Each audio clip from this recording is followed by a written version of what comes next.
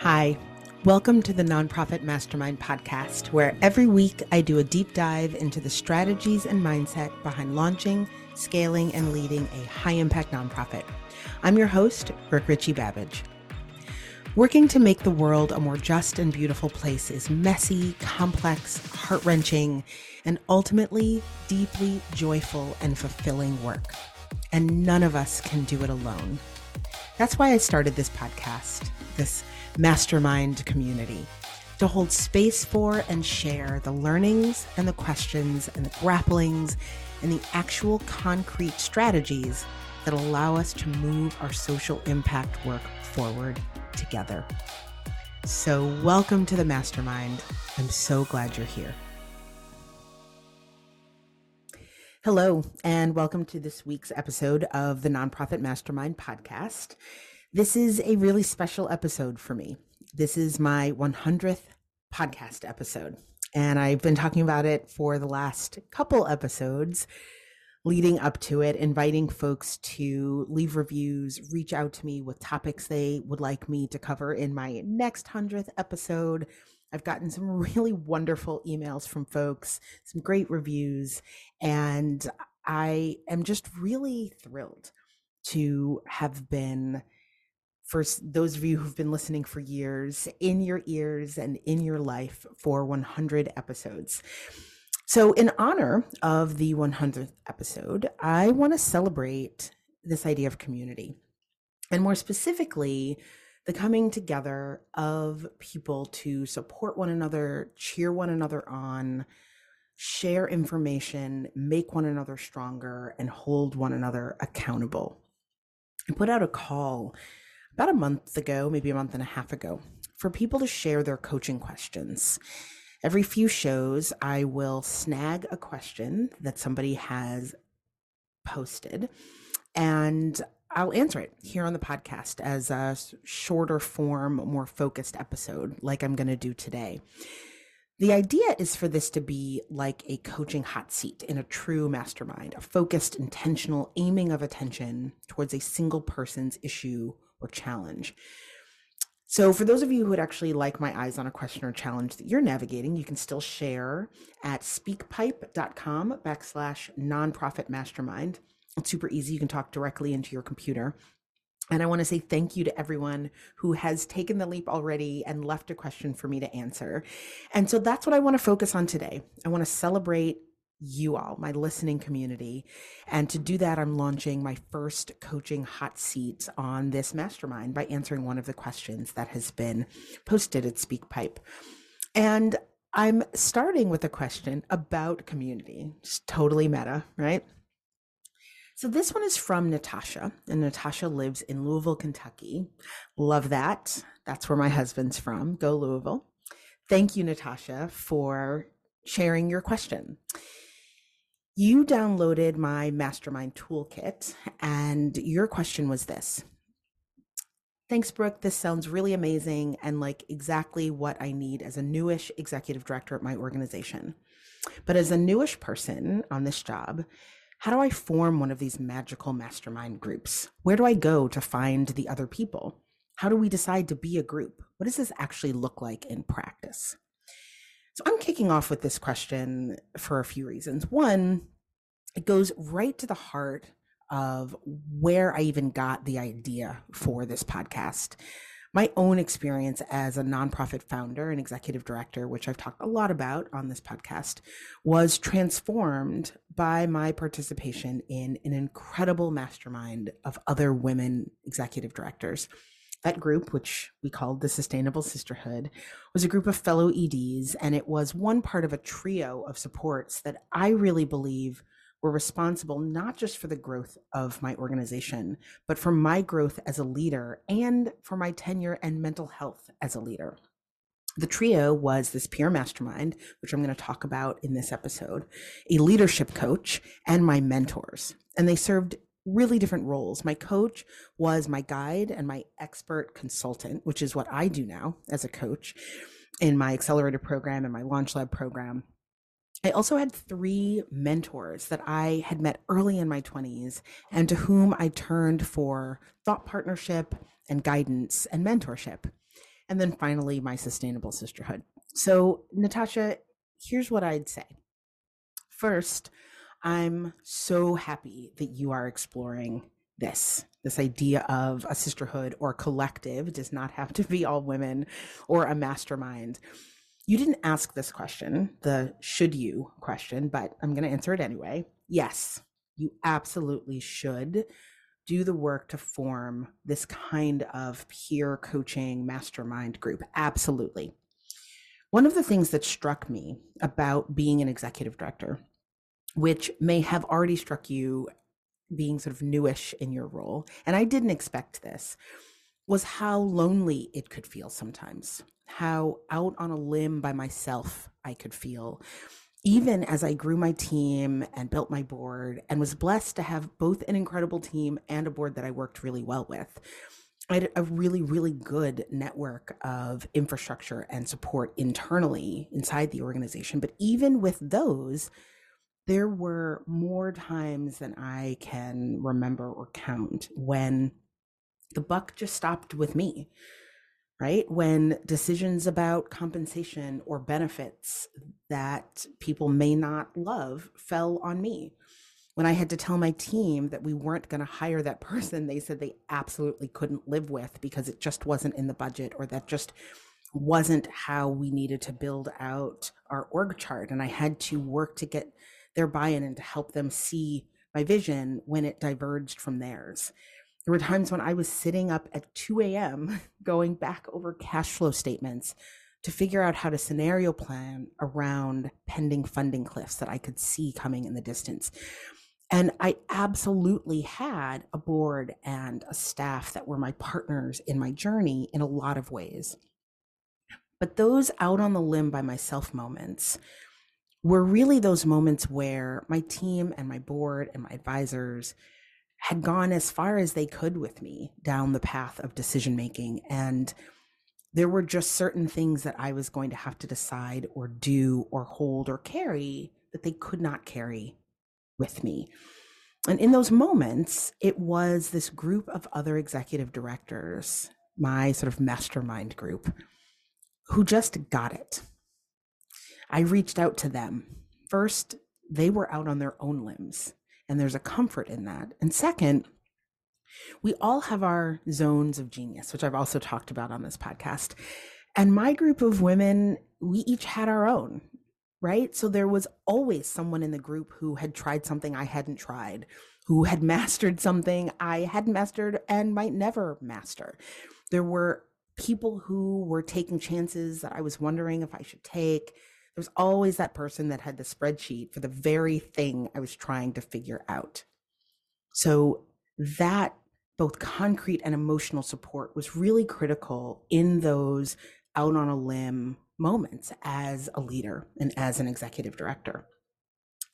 Okay, so that's the why. Again, you didn't specifically ask about the why, you asked about the mechanics. So here's the how. First, I want to just walk through how my group came together, because it will provide some context for the mechanics that I am going to share. And I'm going to share 5 steps for setting up your own mastermind, and then 3 really important lessons for sustaining it and making it work. So first, a little bit of history. The way my group came together, the Sustainable Sisterhood, there were 7 of us. We didn't all know one another to start. And I think that's really important, because one of the things that often gets in the way with people forming these groups, and I've actually been helping leaders design and form and facilitate these mastermind groups. I've worked on probably 2 or 3 dozen in partnership with foundations and sort of coaching groups that have asked me to support them in building these. So I've seen a lot of these get formed and work. And one of the blocks that a lot of times people have is, but wait a minute, I don't know a group of 7 EDs that I could or would want to do this with. That's totally fine, right? We did not all know one another. What happened was I met one woman at an event, Kemi, and we started having breakfast. We had breakfast. It was a great breakfast. We did it again. I had just had coffee with another woman, Chitra, And I was like, hey, I'm having breakfast next month with Kemi. You should come. We're going to talk about our upcoming board meetings and sort of spitball ideas for getting more people engaged, more board members engaged in these meetings. Turns out Chitra was a whiz at getting people engaged in meetings.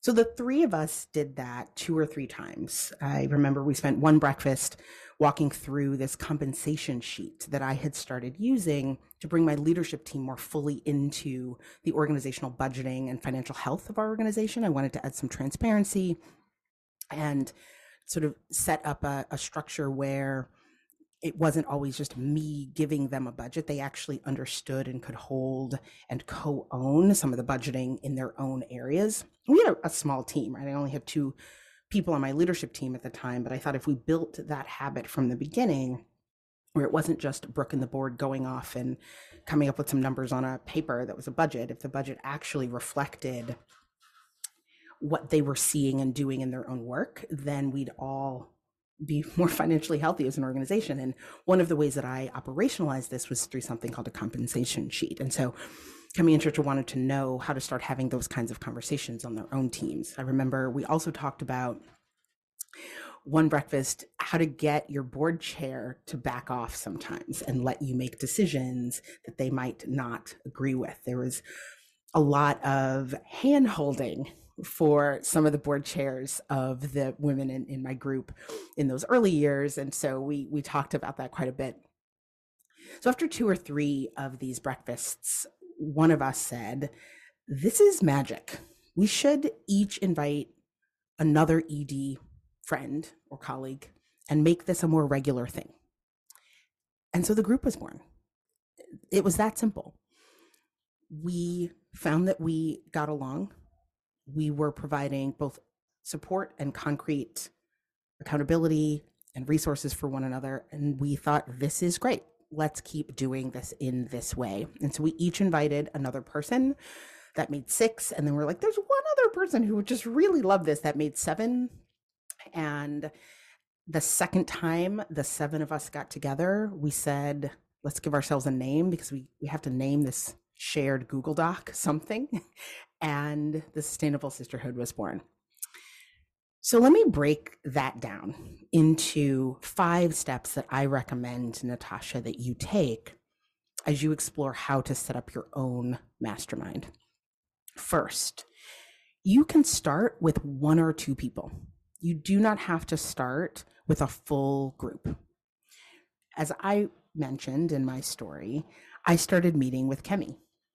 And then I had coffee with Chitra, and Chitra and Kemi knew each other. And then we invited friends. So it grew over the course of a few months. So the first step is think about 1 or 2 people that you know that are other executive directors, which leads to the second step. You want to look for some sort of parity. Now, this can be whatever feels comfortable to you. Missions, organizations, the size of the organization, who the leaders are, these can all be different. They do not have to be the same. In my group, our organizations were really different. Some dealt with youth, some dealt with anti-violence work, some dealt with art. One of the organizations was had a budget of 150,000. Another had a budget of close to 2 million. Half of us were founders, and half of us actually had taken over from founders, which was not intentional, but super interesting. We were artists and lawyers from finance and theater, really, really different. The one thing we all had in common, and again, this was the first of this kind of group that I had ever been part of. So none of this was intentional. It just worked. And now, having done this with so many other organizations, I can see what the patterns are, right? What works. So the thing we all had in common was that we were all within the first 5 years of being executive directors. And that's a really unique moment. For those of you listening, you said, Natasha, you're newish. Those first 5 years are different than the second 5 years, than the third 5 years. And if you last this long, then, the fourth 5 years.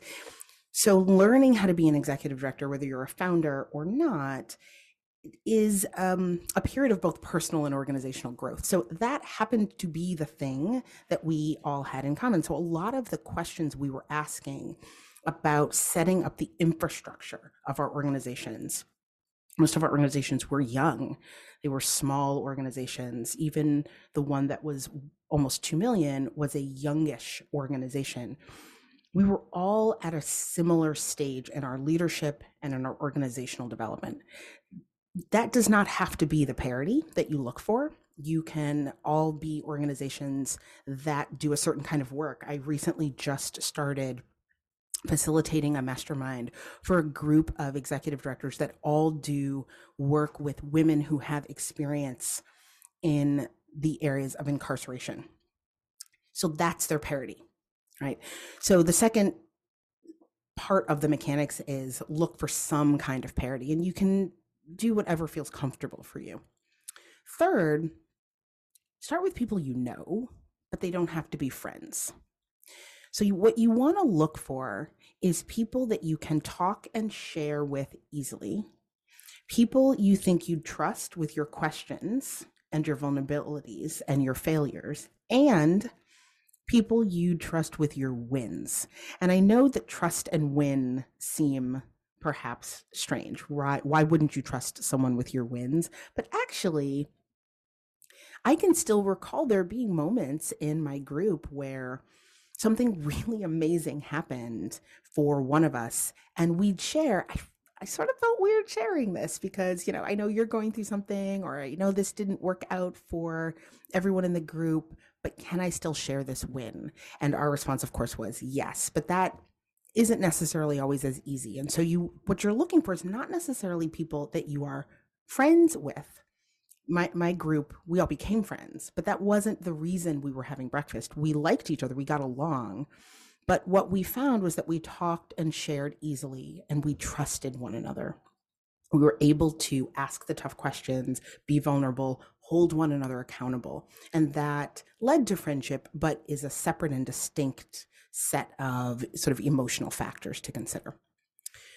Fourth, name what you're interested in upfront. Have a breakfast or coffee and actually introduce the idea of a mastermind or of a regular group. Something like, I'd like to start meeting regularly with a group of executive directors as a mastermind. Here's what that means: sharing resources, being accountability partners, serving as sources of support and growth, leadership, support and growth, peer coaches. And is that something you'd be interested in, right? So you want to name it so that you're all opting into, even if it's an experiment, opting into the same experiment. Fifth, make the conversations functional from the start. These aren't just let's get together and all be executive directors in the same space meetings. They can be, and that's wonderful. I was also part of an executive director after work group that met every month or so, just have drinks and sort of talk. And that was a lot of fun. But these mastermind conversations, these sustainable sisterhood breakfasts were different. They were in part work meetings, right? Now, these women also were there with me through the birth of both of my children. I actually brought each of the babies to our breakfasts at various times. We celebrated birthdays. We supported one another through losses. We always broke bread and sometimes shared a drink, and we were friends. But at the core, and this is the mechanic I'm sharing here, the step I'm sharing here, we were there to make one another stronger as executive directors. So there was always a practical aspect. We had a loose sort of hot seat structure. Each time we got together, 2 or 3 of us would get the full attention of the rest of the people in the group to really workshop something that was present for us. Help us plan something, help us solve a problem, map out a conversation, address a problem or a challenge. We also left intentional time to ask one another questions about something that we thought another person in the group, it was their zone of genius or something they might know. So, we might say, hey, Susie, that roll call you did at your last event raised $100,000. I've only been able to raise 7 with mine. Would you walk us through the mechanics of that? Right. And then last, create a container. So ours grew organically, as I've mentioned, but as I facilitated and supported the development of these, what I see is that, and this is related to naming what you're interested in, setting up a container from the beginning so that everyone knows what they're opting into can be really powerful. I recommend setting a 6-month timeline and revisiting after that, initially 6 months, so that people can be all in for 6 months and not feel bad at the end if they want to opt out, but they can also always say, this is great, let's keep it going, right? So there's a check-in at a certain amount of time. 3 months I've found is not quite long enough to really discover sort of what your rhythm is as a group. And 6 months is just long enough. Second, I recommend creating an email chain or Slack workspace that's just for the group so that you get into the habit of communicating with one another in particular ways.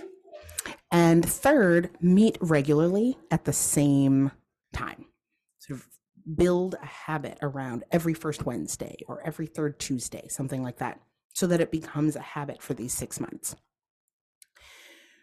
So those are the mechanics. And here are 3 lessons that I also want to share. And, Natasha, I have not met you, so I don't want these to sound like personality traits that I'm recommending.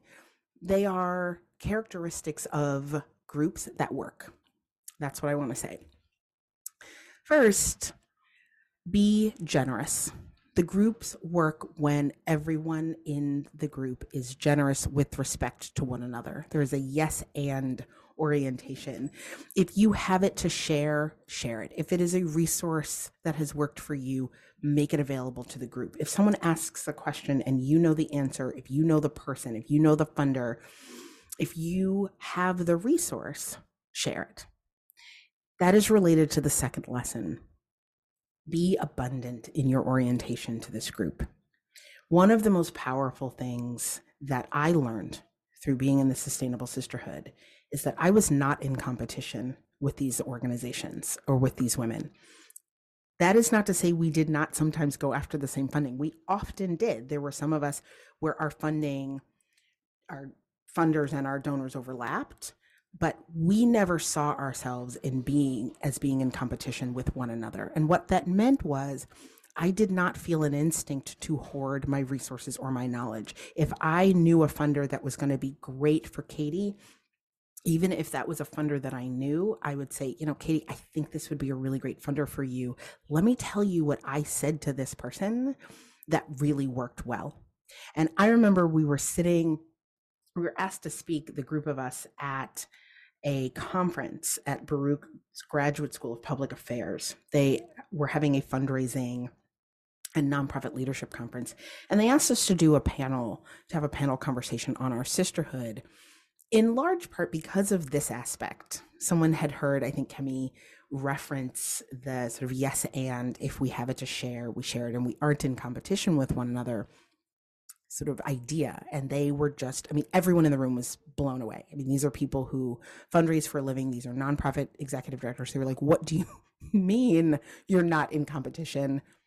Of course you are, right? Of course, if you share information about a funder and then this other organization gets your funding, like, how is that good? All I can say about that is being generous, approaching my relationship with these women and the relationship of my organization to their organization from a place of abundance never hurt my organization. It only made us stronger. What I put out came back. I refused to buy into this idea that there is a limited set pie. And in doing that, my organization's budget quadrupled. Over the time we were there, we went from under $500,000 to over $1 million. My board got stronger. My team got stronger. My organization got better.